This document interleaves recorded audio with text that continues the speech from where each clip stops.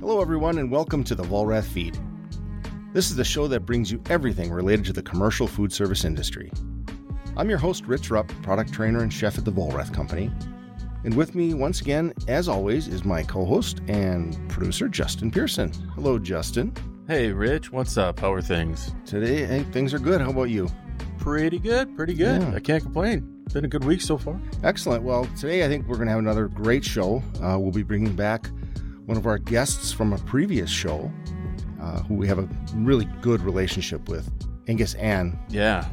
Angus, just to remind everyone who's listening, is a classically trained chef who loves our induction ranges, and we've done a lot of things with him, a great relationship over a number of years. And he's a really great chef and just a super guy to work with. Last time he was on the show, we covered his career in restaurants and his approach to food and culinary. And, you know, he does such a great job in that, which is why one of the main reasons his flagship restaurant, Maynam, in Vancouver, British Columbia, has won many, many awards.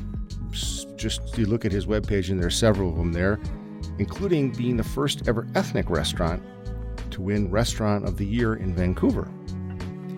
And he's opened several other concepts and operations. So we're still, looking to talk to him, I think, today about some of the things he's done and understanding how he goes about looking at these new concepts. How does he decide on when it's right, or the space, and what are all the considerations he puts into when he looks at opening a new concept? So I think that's going to be our angle with him today. We've covered all his culinary, all the things he does culinary-wise with his restaurants, but how does he go about that decision? And hopefully we'll get some insight into that with him here today. Yeah, I mean, it's a daunting task on its own to develop and open a restaurant. Now more than ever during COVID times, it's a question that do you even dare ask anymore? But we've got to keep moving forward. We got to keep progressing. We've got to adapt so that we can survive and move on and progress. Right. His insight will be invaluable. And I really am inspired by his work ethic and his creativity. So it's going to be great to hear from him. He's a great chef. I said it in the last show we did. We were at an equipment show, and we had people coming to our booth because they heard the guy demoing had great food, and it was Angus, right? The word got out about his quality of his food, so we had people coming into our booth at an equipment show where they don't expect food to be served. I mean, the restaurant shows are different, but equipment shows, usually there's not a lot there, but we had people coming to us, and the word was out. Angus was cooking in our booth. So anyway, that's the other side that we've talked to him about, but I'm looking at his insight on what he looks at, because it's always going to be a roll of the dice. But what are the things you can go through and check off that you minimize the risk with that roll of the dice? Right. It's all about that prep work, that pre-production, getting everything in line that you can. And of course, there's always, you got to leave it up to fate a little bit, and you never really know, something could go south on you, but you do everything you possibly can up front to ensure your success in the long run. And he's done that multiple times, so he has a formula that works and that a lot of other people can take into consideration when they are looking at opening their own operation or expanding theirs. Right. Just, like, where does he start? Does he just think of a concept like, I think I should do this, or does he have some process he goes through as to what he wants to do and where he wants to do it? And what is COVID doing to that? We can't ignore COVID. No. I was in the camp, I'll admit, that thought this was going to pass relatively quickly. But I believe it now, like others have said, this is going to be here for a few years. This is going to be a way of life in many ways for us going forward. So how is what's happening now going to affect the future of the restaurant industry? We'll get the disease under control, and we'll be able to get back to life with a sense of normalcy there. But the standards and practices, that's going to continue. That's not going away. The precautions that we're taking and that we need to take, because this has happened in the past. It's happening now. It'll happen again. Something new will come along. So everybody is just making these global shifts to a safer public environment. Yeah, I know already, we walk around with a mask on, and you know very quickly when you're in a spot that you should be wearing a mask if you've forgotten yours. So we've already got that in us, this whole COVID thing. And yeah, don't you hate that? Like early on when you're like going somewhere and you're like, oh man, I forgot my mask. And then, I've seen other people do that where you're in the store and they're like, oh crap, I forgot my mask. And then they're pulling their shirt up over their face. They're trying to do what they can, I have to tell you this is the best. And only in Wisconsin will this happen. So we were out at a restaurant, and we were in the restaurant, and it's a requirement in Wisconsin that you have a mask on anytime you're in a public place. And in a restaurant, you can take it off when you're at the table actively eating or drinking. So at our table, we were watching some people come in a group of like 7 or something, and one person didn't have a mask, so they took their empty old-fashioned glass and kind of put it up in front of their mouth as that was their mask.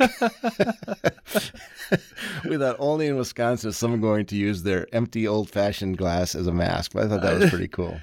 Yeah, I give it an A+ for creativity. I don't know how effective that is, and maybe that's a secret there. Maybe he's onto something. Just we all had a good chuckle. Old fashions are the cure. We just wish we had a camera at a little easier access and could have caught it, but. So anyway, and getting back now to the show and Angus, I guess, but what I really hope that we can get to is if we've got people listening, and be it a restaurateur, someone thinking about getting into the business, when do you put enough things in order or in your mind together that you think, okay, I'm ready. I think we got enough boxes checked. Let's pull the trigger and go here. So that would be a big thing if we can, because he's done it. Mm-hmm. He's done it several times. He's got his Freebird chicken. He had his Fat Mountain noodles. He's got, Gastropod, I think was his first place. Of course, Mayam now. He's had to make that decision several times. So he's, I would think, getting better at understanding when he's ready to make those decisions. So, Rich, what about your dad when he decided that this is where I'm taking the family? We're going into owner-operator status. How did he get to that decision, and when did he decide it was right? Man, I'll tell you, that's a long story, but if I could condense it a bit, he fell solidly into the camp of no idea what was coming. Yeah. I mean, he worked in restaurants all his life, and he always wanted one, which I think is somewhat natural. But when you start talking to a bank and you end up putting that deal together, that's really when things start hitting you pretty hard. And he'll tell you, he had no idea. My mom, she was a housewife. She worked part-time doing some things, but now suddenly she's 35 years old in the restaurant business. So they are those people, when I say you bite down hard to make it work, that's what they did. My dad worked days and days and days in a row without vacation days. My mom, the same thing. Our dining room table in our home had piles and piles of invoices. Every supplier had their own pile. I mean, her early days, she never was a bookkeeper. Yeah. Suddenly she's running the books for a restaurant. But my dad opened a second restaurant with a partner, and the other partner was his first time. But my dad had learned enough about the business, and he had some things, and that went much, much smoother. Yeah. And he had things that he knew had to be done, and he had confidence in understanding how things were going to happen once the doors opened. So there's that kind of stuff that came from that second opening. So as again, we keep talking, I think as you do more and more of this, you get to see some things coming before they actually hit you. Well, like your dad did, and like a lot of other people do, you open and you stay open with grit and determination. And there is a better way to do that. There's a lot of other things that you can do, because you don't want to sacrifice your sanity and your family time. And that's where Angus has formulated a balance where he can do the things he loves professionally, but then still be there as a family man to fulfill the needs there. So it's right. And that's critical if you want to do it for any length of time. You got to have that balance. I think when he opened when he opened Gastropub, he was 26. Mm-hmm. And at 26, your body's strong. You got a lot of determination. You can make it work. And I don't know how old he is now, but I know that's a few years back. And again, I bet he's learned a lot along the way. So I think today is just going to be a good day trying to understand some of that learning from him and what he's got to say. So, yeah. All right, Justin, I think you and I have talked enough here. I think we've kind of got our show laid out, and I think it's time to bring our guest on. I know we have a lot of things we'd like to ask him today. So, Angus, welcome back to the show. Thank you. Thanks for having me on. Oh, always a pleasure. How are things in your neck of the woods these days? Everything going all right yet? Yeah, things are good. Vancouver and in British Columbia, we've been doing a pretty decent job in terms of keeping the numbers low and stuff. But it seems to me like, there's been a bit of a fall/winter surge, like it's happening in most places, and hopefully we can keep it together to avoid another shutdown. Yeah, right. Keep doing everything we can to keep our businesses going. It's just a tough time for us right now, but we do our best and keep going, right? That's right. So as we talked about earlier in the show, we think, with all the restaurants, how many restaurants have you actually opened now? You've got quite a few. We've got 6. Yeah. 6. And that goes back to when you were 26 years old, you started doing this, right? Yeah, kind of on my tail end of my 26th year, we opened the first restaurant, Gastropod. That morphed into Mainom during the recession of 08-09, and then slowly we've been growing from then on. After the first failure. Well, that happens. I mean, you learn along the way on all of it, right? And through your 7, you said, openings you've done. Well, I've done 7 openings, and right now we have 6 restaurants. Only because one of them we retracted into takeout only into Mainom. So it's Freebird. We're doing it. That's a ghost kitchen out of Mainom. So it's sort of 6 restaurants now. Well, get me up to date then on that. Tell me what you've got going on. I must have missed some then. Yeah, so Freebird we opened in a new location last year, but the space that we were in, the landlord didn't want to continue on with the space in terms of, so the landlord is actually subleasing from another landlord. So basically what he told us was that we had until January to find a new location. And this is during the shutdown. So I didn't want to reopen during a pandemic and then having to move in like 4 months. So I just decided to move it all back, pull all the equipment out, move it all back, and then in the meantime, not look for a space because it's a pandemic. We decided to just do a ghost kitchen concept out of Mainom in our prep kitchen. So, we have all the equipment here, we have the staff here, we might as well share the overhead, and then do basically a takeout and delivery only concept for the chicken. And then the concept itself lends itself really well to that model. So, it's just lunch and dinner and takeout and delivery. So we've been basically doing that instead of having to reopen and then move, during this whole process. It's just not worth it for us. What did that transition look like? What was your downtime? I mean, that seems like it would be a bit of a operation to get that to fully functioning again, or was it pretty quick? It was quick and not quick at the same time. I think, we closed all the restaurant down in the same time when kind of the provincial mandate to close. We actually announced the closure before the mandate, so we were actually ahead of the curve. I figure we were doing the right thing before we were forced to shut down. So we closed all the restaurants, but we didn't reopen all of them at the same time. So, Mainom opened after 2 days as a takeout restaurant, but none of the other restaurants opened after. And we waited until we had enough staff that felt comfortable in working.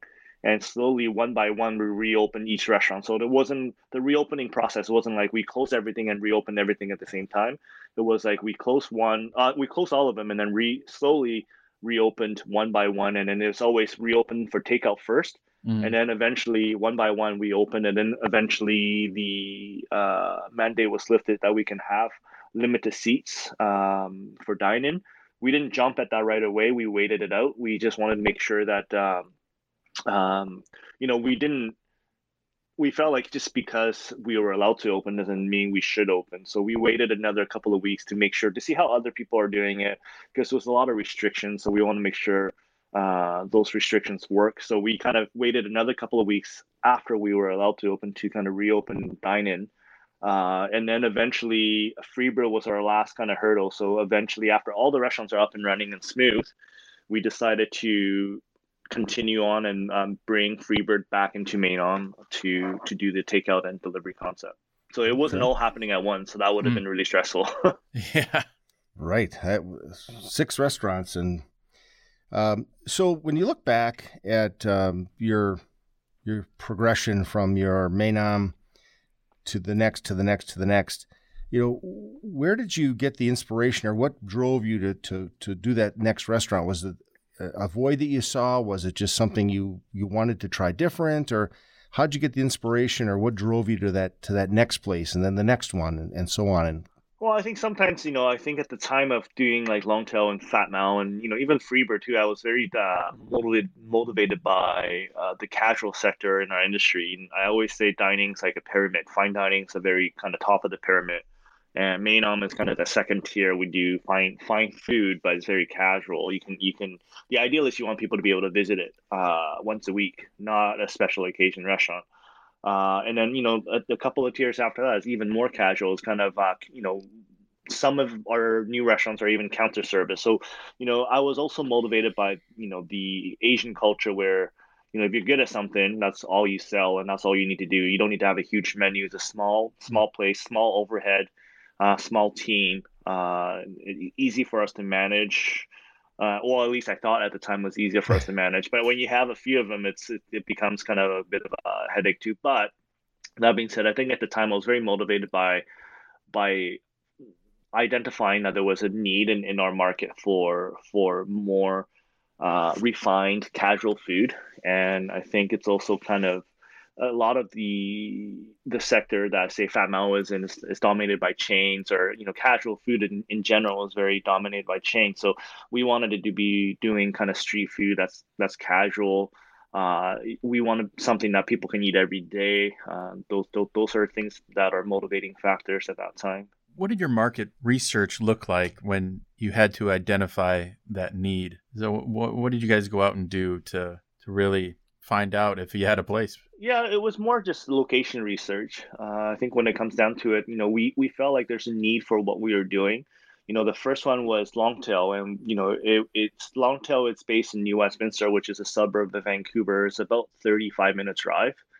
It's an up and coming neighborhood. At that time, people are calling kind of like the Brooklyn of Vancouver, because there's a lot of younger people that are pricing themselves out of Vancouver. They're buying homes and start, New West at the time is one of the fastest growing cities in our province. And, it had a huge need for better food. And so when I went out there, first I went out there to visit in 2010. I didn't feel like it was ready. And eventually, 2011 and tail end of 2011, when I went to visit again, I feel like, yeah, you know what, like, let's try to make something work here. We felt like having a place in the suburbs, geographically, New US is in the very middle of kind of our lower mainland. So, it's very accessible from all areas. So we felt like that was a good spot to kind of expand into the suburbs, and we did that. And then when we moved on to opening Fat Mao, it was like we were searching for a location that would make this concept work, which is kind of a noodle house. And we eventually settled on Chinatown in Vancouver. So there was a resurgence of kind of gentrifying locations in Chinatown. Chinatown went through, has one of the richest histories in North America, Vancouver Chinatown, San Francisco Chinatown. But lately it's becoming very different, and a lot of people are moving out. So we've been trying to do some business that will resemble some heritage of Chinatown. So, we calling it Thai Chinese noodle house, right? So, we found a location that was suitable for that. So that's usually kind of how things work. In terms of market research, I feel like I wouldn't necessarily go around and eat a lot of restaurants that I think were competing with, but it's more so like I would try to feel like what I want to do, how I want to do it, and then I'll find a location that would work. And obviously, it doesn't always work, but yeah. Yeah. Well, when you said the area when you visited back in 2010 wasn't quite ready, was that the amount of people there, or just the specific demographics of those people? What were some of the factors that led you to that decision that it wasn't quite there? Well, I think at the time I saw the amount of construction of the new condos that were going on, but it hasn't been completed yet. There was only a small handful of people that are moving in, and we were in a pretty new market at the time too. The river market went through a huge renovation. It wanted to model itself after kind of the ferry terminal building and all of that. And I just felt like there was not enough traffic for us to go there yet. Gotcha. But then, in a short time of 1 year, I saw the growth. Even though I knew that going in there, we'd be going in there early. But I think it's always better to go in a spot before the prime comes, and you'd be ready for the prime and then peak. And that's happened. So we went in there in 2012. In the first year or so, it was a little bit slower. But eventually, as predicted, every year got better and better. And like within 3 years, we were hitting its stride, right? So that's kind of what happened. And I think after us, there was a lot of people that were opening restaurants in that city and in that neighborhood. So that's definitely it's a good sign to know that you hit something before it hits its strides, because then you can actually benefit from it. Whereas if you see something that's booming and you go in there a couple years later when you're finally ready, someone else is booming, right? So yeah. But that takes a lot of confidence in your research and your decision of what you're doing, the building, the menu, to be able to go in and say, I know it's going to be slow to start, and live through that, versus worrying about, are we doing the right things? Are you questioning your lower numbers because you're not doing something right? Or are you just confident those lower numbers are because that area is still developing? That's a big deal to be able to have that kind of confidence. Well, I mean, I think, again, it goes back to why I was interested in having smaller locations, right? So yes, I know that it will be slower, but having a small 700 square feet restaurant that's not doing as well is not as stressful as having a 7,000 square feet restaurant that's serving advice, 300 right? guests. Yeah. So I know our overhead is controlled. So even losing money, it's manageable to a certain extent. And the cost of starting up something that small is controllable too. And I think we spoke about that before. Whereas, it costs millions to outfit a restaurant that's 3,000 square feet. It costs, sometimes I've opened my record, obviously, opening a restaurant for like 50 grand. And that's kind of knowing what to do myself, and obviously having good connections and different things like that. Like it's, that's my biggest advice to people is like, you want to have the control. Because yes, everybody wants to have a beautiful restaurant. They want to have that investment, but it's very difficult to get those money back. A good restaurant takes 3 years to pay back the initial investment. Some restaurants never do, right? So it's a very difficult to. That's part of the charm about having a smaller business, is that your investment is very controlled and your losses are controlled. And then, yes, your ceiling can never be as high as a big place, but your bottom is not as low. So, it's kind of safe measures, right? So it's not as bad. And I think, right, that's also why I feel more comfortable now during this kind of pandemic, that we're not as stressed out as some bigger restaurants that, their typical numbers are, oh, we do 500 covers and, we do $30,000 a night in sales. Well, yeah, I don't do that, but I also don't lose that kind of money. So it depends on how, that's obviously one way of looking at those type of investments at that time. Right, a smaller restaurant, a little more nimble. As you said, the losses aren't going to be as great. You don't have that much overhead to cover, so you can be a little bit more flexible on all that. Have you ever realized that, boy, what I did here was wrong? Did you ever pull the pin and change concepts in the middle of something, or did you have to do that? Well, we changed concepts. Obviously at Gastropole, we changed it into Mainom because the recession, and Gastropole is a white linen fine dining restaurant, and we changed it into a ethnic cuisine, Thai food, and that's considered very casual at the time. We also changed the concept at Fat Mao, believe it or not. Like when we first opened, Fat Mao was a Chinese noodle house. And right away, because obviously Vancouver is very populated with a rich history in Chinese culture and cuisine. And right away, people were complaining, like, oh, why would I want to pay $12 for this beef noodle and I can pay $8 for that one? But they say, yeah, it's better, but is it that $4 better? So so eventually, after about a year of listening to that, I decided to just not pull the plug, but we decided to kind of it wasn't even a rebrand. It was more just like, we're going to focus on only Thai Chinese dishes. So it was a little bit more Thai flavors, and then the comparison stopped, because in our market, Thai food wise, we're kind of there's not a lot of comparables.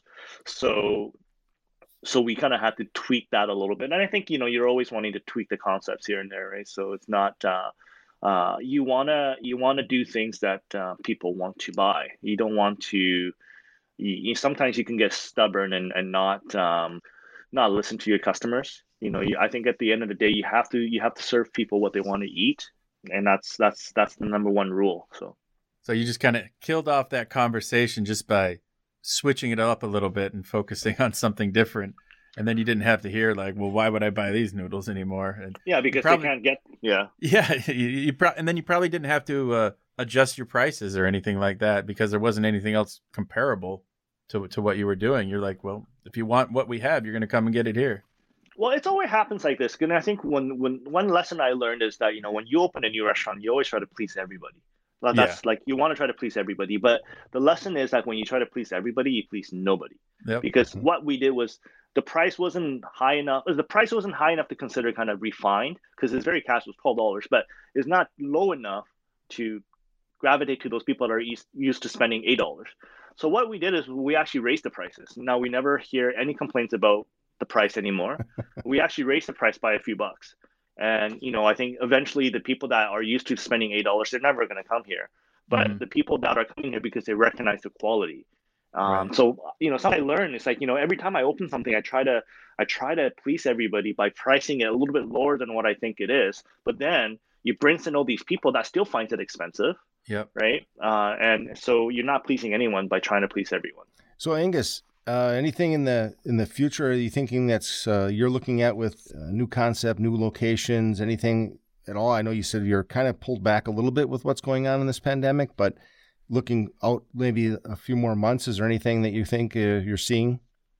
Well, right now, I think, I'm on a holding pattern in terms of our restaurants, but I think I have been thinking of making some changes. Like at Main, we've been slowly adding during this pandemic a take-home section. So we actually partnered up with a local grocery store that does online groceries, and they do free deliveries and all that stuff. So, we have sold quite a bit of curries, packaged curries for them through them. Okay. So every week, I'll have to drop off, probably 100 to 200 curries so that they could sell it for us. And so that's been going pretty good. And I do think when things were locked down, I actually resorted to, because I do buy groceries from them, and I do see that some of my other friends are making a sauce here and there. And, so I do think that it's a very good avenue to go down. So right now, because Freebird moved back, I just made some alterations because of the physical distancing that we have to do. The dining room isn't as full as before. So we added a nice display fridge. We're going to be able to sell. So they also changed the liquor law here so that you can actually buy wines to go home with at a restaurant, which you weren't allowed to do before. So, you come into the restaurant, you see a nice little display fridge. It's almost like a little grocery store corner for us. So we're going to be doing some sauces. We're going to be doing some packaged herbs and packaged spices to go with the cookbook. So if you buy the cookbook, you get a discount to buy like something like a hot and sour kit you get to make. So also, a little bit of our prepackaged curries that we sell to our partner Legend Hall, we're going to have some for sale as well. So I do think even when things return to normal, people will be used to eating at home more.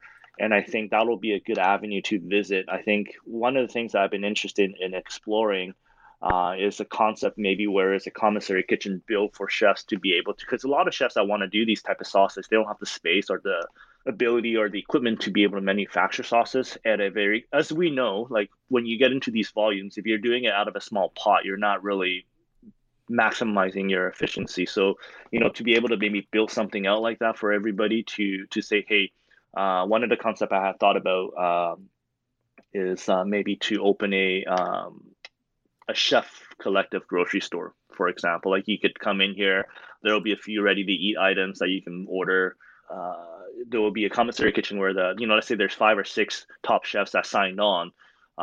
They get to sell their curries, and instead of paying rent, you pay a percentage of whatever items you sell to me, who organized the whole thing and built the whole thing. I don't know yet. Like right now, that's one concept that I kind of tweaked about in terms of what's going to happen coming out of COVID. But I do think, though, that aside, I do think people will be very travel crazed. So the tourism industry will be a booming, providing that they survive this. So, I think there will be some interesting partnerships with airlines and hotels and different things like that I think is worth looking at as well. But I do think no matter what happens, when this is all said and done, people will think harder about going out than before. So I think they're also used to cooking. I am like, I used to eat out all the time, and I cook once a week at home. But now I'm enjoying, cooking at home. I re-renovated the kitchen at home just because I was spending so much time at it. So I've just enjoyed doing that. I think even sometimes when I am out of time, it's sometimes nice. Oh, my friend's pasta sauce that he packaged. So sometimes I can just heat that up and add a few more vegetables and proteins and cook it for my son, and that's just easier than having to go out. So I think those prepackaged meals could help a lot, or not even complete meals, like sauces, like I said, could help a lot of people. And I think it'll still give you an experience, like you're supporting local restaurants, you're supporting local chefs and makers and different things like that. So I think that's something I thought about exploring. It's interesting. You're a very creative guy, and all the things you do. Where do you sometimes you think, oh, this would be a great idea, and you start going and going and going? When do you know, or how do you know when to start pulling that back and saying, wait a minute, let's stop and put some parameters on this as far as where I want to go? Like if it starts rolling too far, because you could sit and dream about all these great things you want to do. Is there ever a way, or how do you look at that sometimes and say, I got to pull this back? Well, I think lately I've been pulling it back a little bit more just because, I'm not someone that, I think when I was younger, obviously I didn't listen to my gut instincts as much because, you're in it, you just keep going, right? So, but now if something doesn't feel right, or if I'm doing it and even if there's potential to make good money, but then if the potential to lose bigger money, and for me to, right now I always look at this investment of effort as well as money. It's not just money. If I'm going to invest 2 years of my time doing this, I could be doing other things. Is it really something I want to do? And if it's not, then I'll probably won't do it.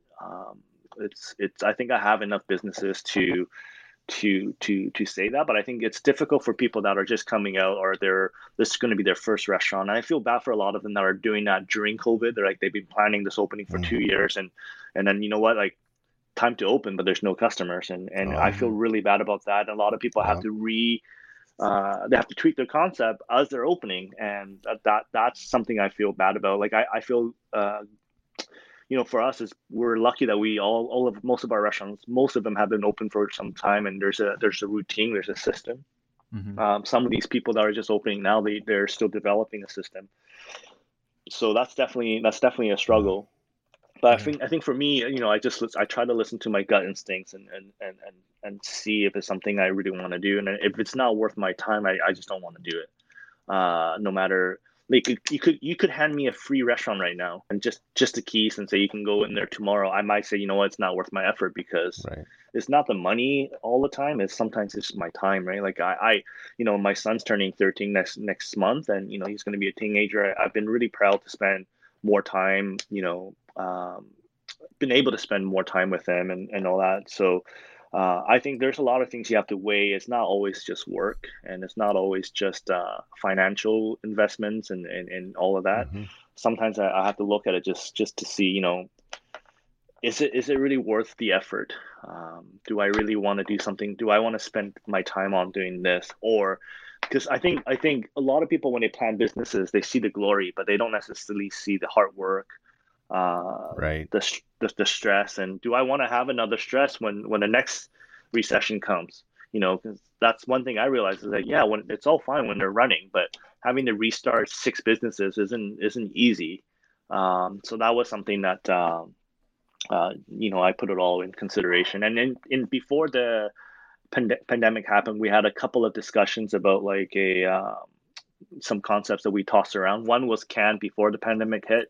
One was kind of still waiting for the landlord to respond. We had, there was 2 concepts that we were looking at, and I was trying to make it both work before. But now I'm really glad they didn't work, and I'm gonna just wait it out a bit and see when I get the motivation back. Because right now I don't feel like I want to do another place, right? But that may change. Yeah. So nobody opening a restaurant now has an appendix in their business plan that accounts for pandemic opening. So you've been able to see what other people are doing and learn from your own reopenings and stuff like that. moving forward, do you see a trend with restaurants opening leaner and smaller and more kind of like what you're doing with some of your operations? Well, I think that model has been happening for some time now in Vancouver, just because real estate is so expensive here. Hmm. Rent here is some of the most in the world, commercial rent and residential rent. So it's already happening, but I think the market is adjusting itself a little bit. I think the rental market, last time I checked, for a lot of apartment rentals are MTL because people don't have jobs as much as before, and people are moving out of here. So I think it is going to go through a bit of a correction, but I do think that model has been happening for a while, just because bigger spaces are so expensive to build, and not only rent is expensive, construction and the the labor and all that stuff is very expensive here in Canada. I was comparing notes to some of my friends in the States, and I have a really good friend. He has 6 or 7 restaurants as well in Portland, and he was telling me how much he spends to build a restaurant, and I tell him how much I spend, and we look at our restaurants, and it's not comparable. Like, he gets so much more because there's just a lot more workers, a lot more, and then rent there is so much cheaper and whatnot. So there is a difference, but so that's why I think there are a lot more smaller individually run restaurants here, and I think it's the city's better for it. I think for the longest time it's been dominated by cookie cutter chains, right? So it's good. Yeah. When we first opened up, we were one of the few kind of independent restaurant operators. And now there's getting a lot more, and I think that's it's a lot more choice to go out and support individually family run restaurants or chef run restaurants and stuff.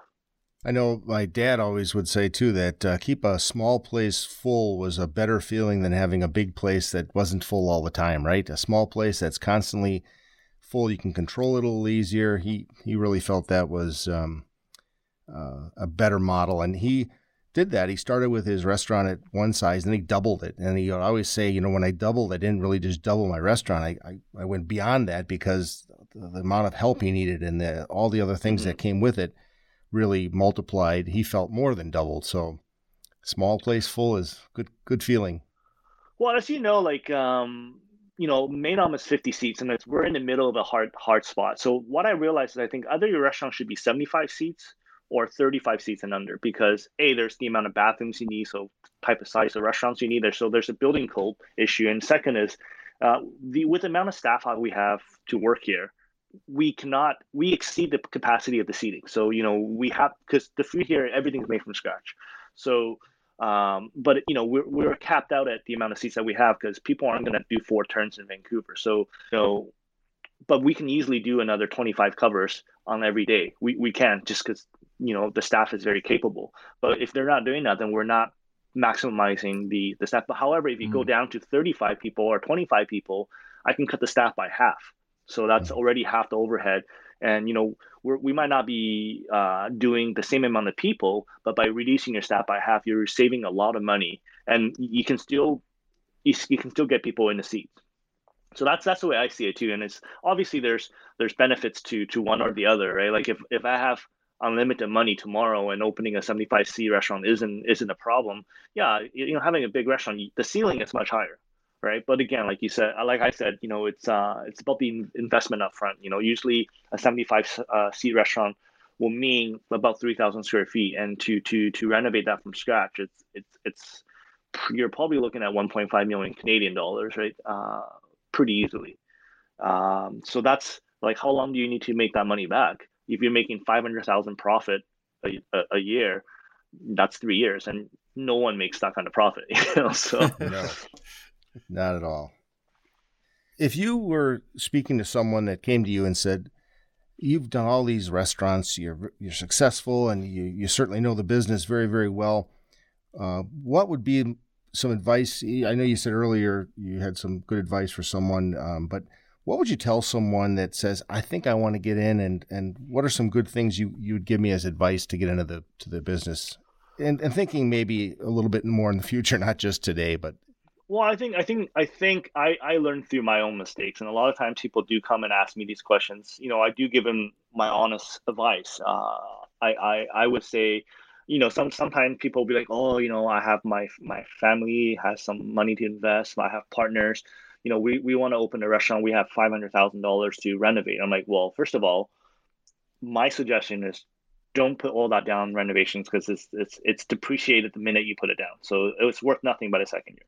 So I would always, and that's what my biggest regret is, not being able to buy the building we're currently in when we first started out. And the amount of money we put in renovations, we could have bought it. Right. So my initial suggestion is always, you know what, buy the property buy a property, a smaller restaurant. It might not be a 60-seater. It might be, take that money, buy a property, buy something that's like 25 seats, and you're not paying mortgage, you're not paying rent, you're paying mortgage, and then take out a smaller loan and build a restaurant on it.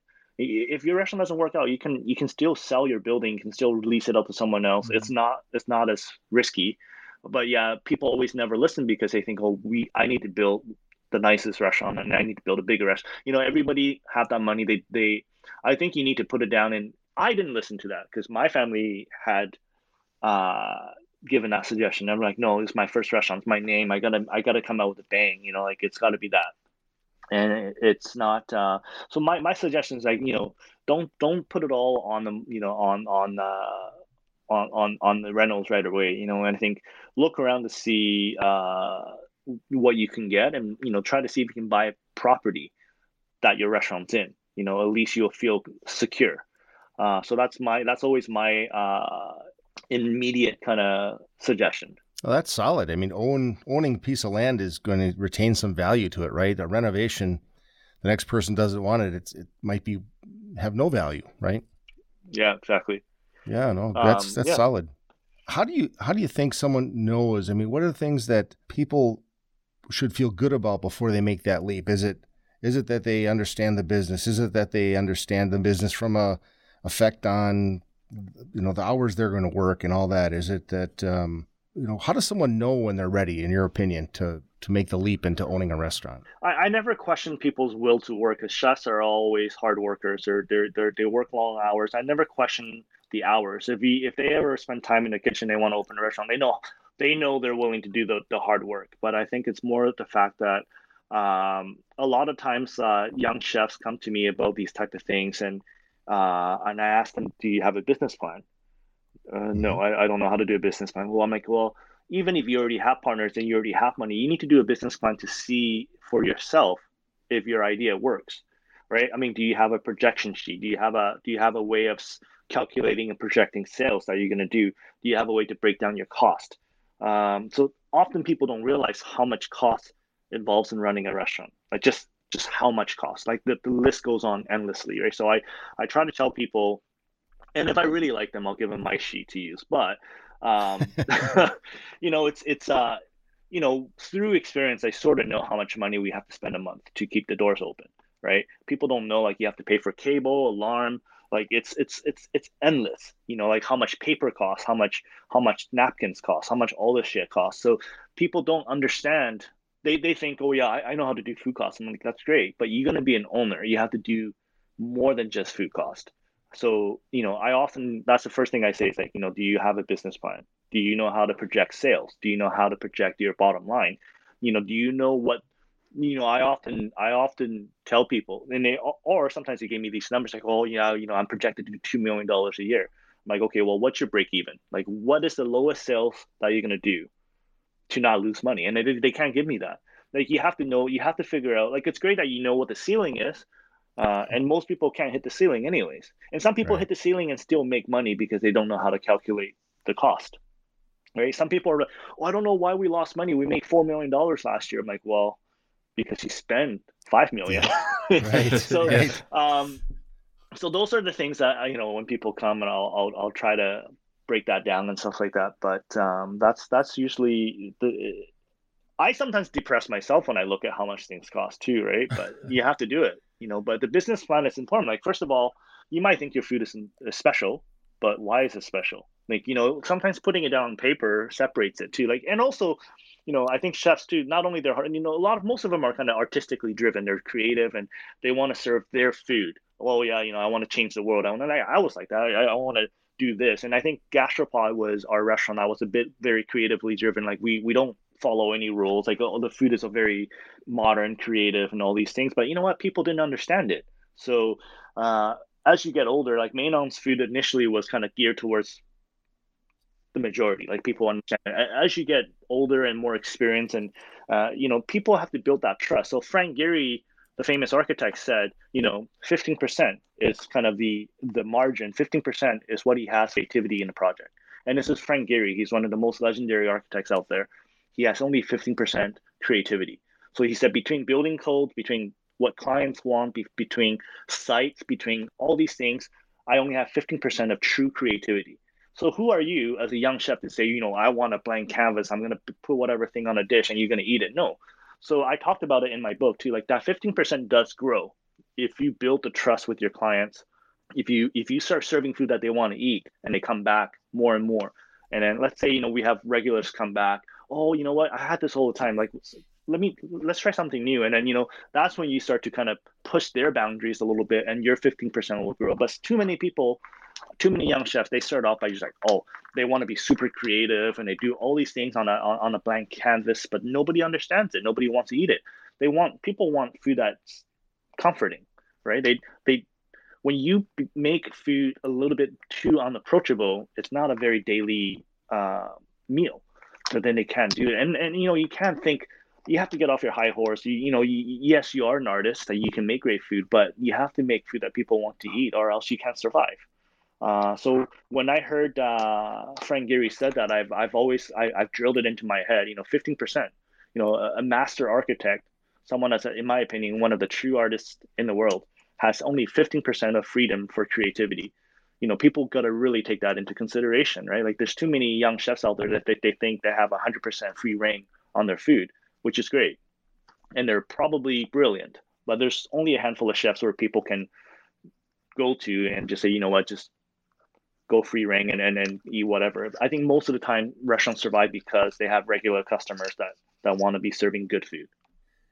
Part of the business plan is all the things you talked about, all the costs, all the analysis, all the things that you bring up that people don't think of. What kind of time does it take to deal with all that, right? You as a chef, if you were just focused in the kitchen, 100% of your day, you could work a very long day just doing that. But now when you're the owner, you've got to take some of your day and allocate it to figuring out all those other things and taking the time to think through and to understand your costs and to do all those things to run the business. I mean, that's a huge shift for people, I think, when they come out of the kitchen and run their own restaurants, right? That kind of time. I mean, how much time do you put in a week on all that stuff versus really being in the kitchen as much? You've got a lot of operations you're running, but even just thinking about one restaurant, what would you say time-wise that takes? I mean, I don't know. It depends on the time, right? Like, I think when you're opening a new restaurant, the projection changes so often just because I'm trying to figure out what the right, you're doing a projection, so you are guessing, right? Versus now, like, when the restaurant's running, I more wait until the bookkeeper gives me the P&L and I sort of break it down. And then if I see like an error or if I see an area that needs to be flagged, I'll talk to my cooks, I'll talk to my chefs and just say, hey, and lately I understand, lately during COVID, like food costs has gone up like 5%, and not really because a lot of our stuff is coming from overseas and there's not as much flights. So I understand all of that. And, for the most part, I'm very understanding, and I still think of myself as a chef first, businessman second, even though I think most people think of me as a businessman first, chef second, I think it's fine. So I think I'm always okay with a little higher food costs as long as the food is of quality, right? So it depends on the time wise. I don't know. Like it really depends. It's not a good sign if I have to spend all my time looking at that stuff just because that means something is wrong.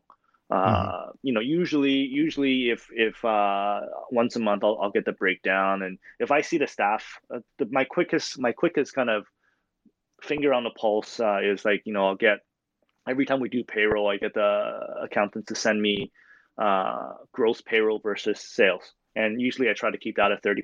If it goes over by a lot, I know we're not making money. So that's my quickest finger on the pulse. So I have my tricks of like not having to do a deep dive. And at the end of the day,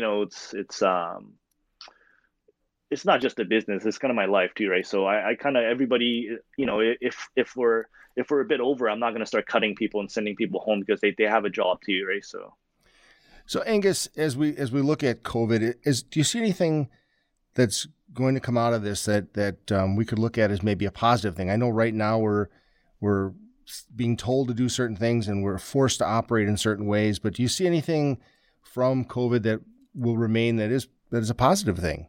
Well, I think from the operational point of view, I think it's first thing is obviously staff safety and customer safety. I think we always sanitize for sanitation and food purposes, Right. but we never are protected to this extent. So I myself, when we reopened the restaurants, I bought a pretty heavy duty HEPA filter for every restaurant to recirculate the air. I bought fogging systems for every restaurant, and I think I'm probably one of the few restaurant owners that actually did that. And I did that not just for the customers, for the staff. I want the staff to feel comfortable in coming to work.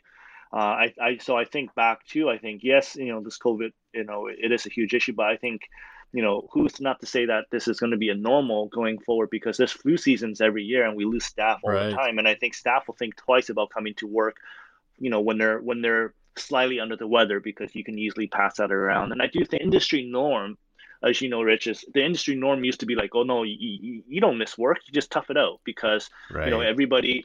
But I think going forward, that's going to probably change. Like, I think if you're under the weather, you probably have to think on behalf of your teammates and work pals and all of that to really analyze whether or not it's worth it going to work. Because service industry, you are serving people food that they put in their mouth, and if you're not 100%, the standard rule for hospitality restaurant industry, because we work hard. I mean, we don't miss days. Like, I throughout my life, I've never missed a day because I was sick, not because I never get sick. Right. Like, that's it's just like, I thought I was being tough by toughing it out, but that's probably not a good move looking back. But so that's one thing that I thought about, is like, I think restaurants I certainly will continue to disinfect and sanitize beyond what used to be the norm, beyond that. Right. Mm-hmm. The second part, I think people are also realizing it is nicer to spend more time at home and eating all that. So I think restaurants will adjust to doing a little bit more takeout and doing a little bit more accessible food online or different things like that. So I think that I'm excited personally about that, because I think that's one area I think we can grow our business. So that's something that I think is a positive coming out of this. All right. No, you're so right on that. You never called in sick. You drug yourself into work, and if you were that sick, your coworkers would tell you to go home, and then it was okay. But you didn't want to ever let your coworkers down. You were going to be there, and that, you're right. In hindsight, we weren't very smart in doing that, and as a result of what's going on, we probably will be better. And you're 100% right on all the extra sanitation, because kitchens were always very good with food safety, but we didn't think about the handrail coming into the restaurant or the doors or all those things on a regular basis. So you're right. Those are actually some things that will come out of this as a real positive. So yeah, very good.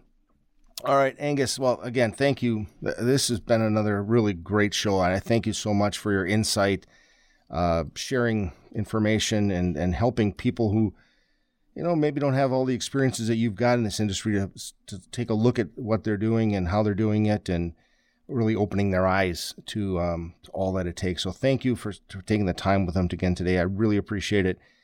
And before we let you go, as you know, we've always asked for a quote. Do you have another quote that you could give our listeners, something that we've asked you for one already? You gave us a great quote, but do you have anything else that you could give our listeners as another quote?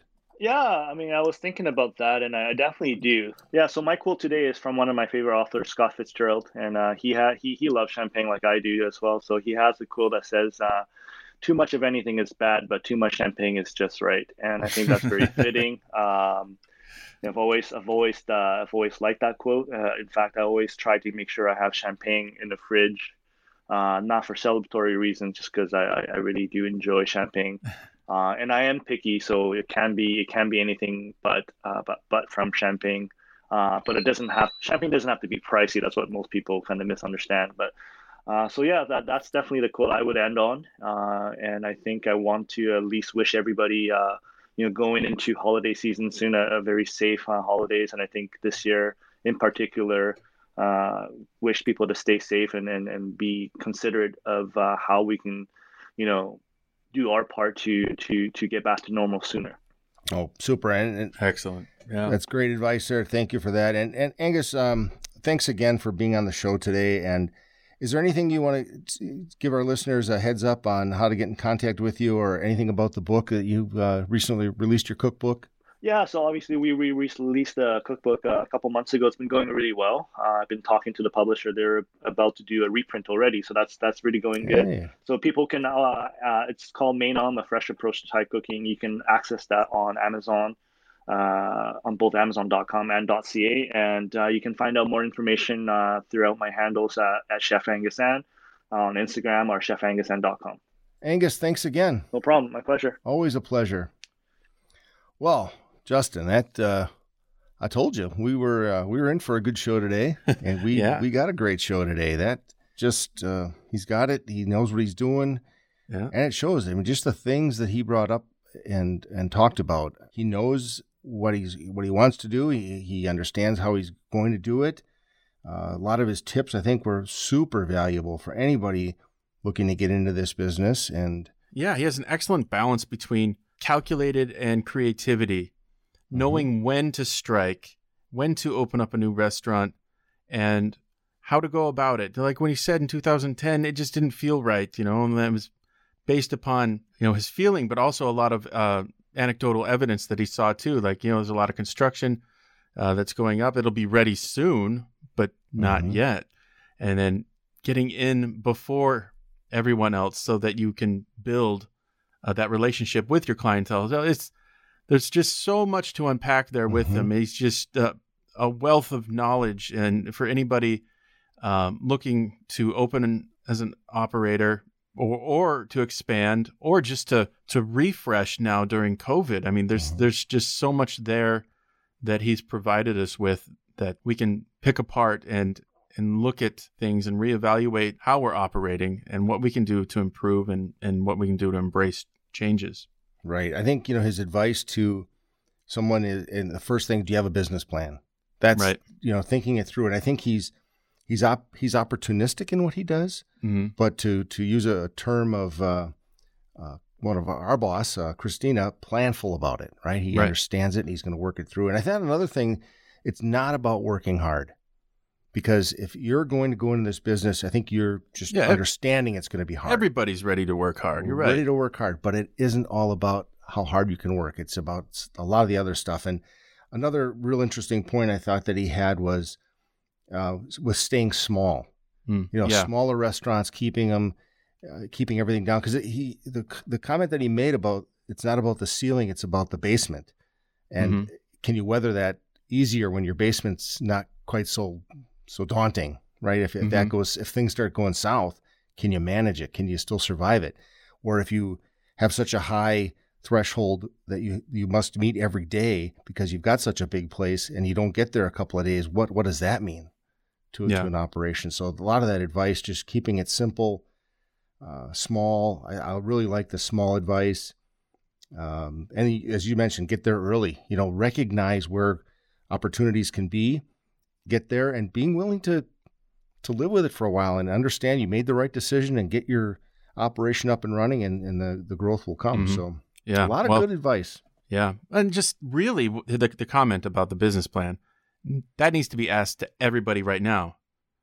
Do you have a COVID business plan? Because it's different. Everything's different. And we could all benefit and gain value from reevaluating where the business plan's at. If you haven't done that already, it needs to be done. So he laid it out there, and I'm definitely going to go back and listen to this one again, just because there's so much that he gave us that I need to go back and listen again. And maybe just even as we get out of COVID, and let's say a couple of years down the road, but just having a plan of what if something like this happens again? Are we as a society going to be more likely to shut things down again and react very quickly to health issues? Or what if this happens again? I don't know. Does it make sense to have to have some things kind of thought through rather than just having no business plan, no plans at all? So everything should be written down, archived, and saved, because it really isn't what is. It's like when, when's it going to happen again? And we all need to be ready for it and learn from the mistakes and experience gained through this one. Right. All right. Well, Justin, I think it's time to wrap this one up. So if there's anything else from you, any last thoughts of any kind? Yeah. Like always, I would like to remind everyone to hit that subscribe button and never miss another moment with a chef or industry professional again. And we would also greatly appreciate if you would leave us a review. Let us know what you like, what you don't like. Maybe give us a topic that we could talk about in the future. Whatever, drop us a line. All right, appreciate that. And we'd love to hear from you. Please reach out to us at volrathfoodservice.com, the feed. And anybody who signs in to volrathfoodservice.com, the feed, and leaves us a note that you heard this, we'll put you in a drawing for a free 8-inch tribute fry pan. All right, everybody. So I'll leave you with my thought. It's always don't worry about anybody else and what they're doing. Just focus on what you do best, and no one's going to beat you. Thanks again, everybody, for listening today. We really hope you enjoyed the show, and we appreciate you being with us. Hope you have a great week ahead. Until next time, take care.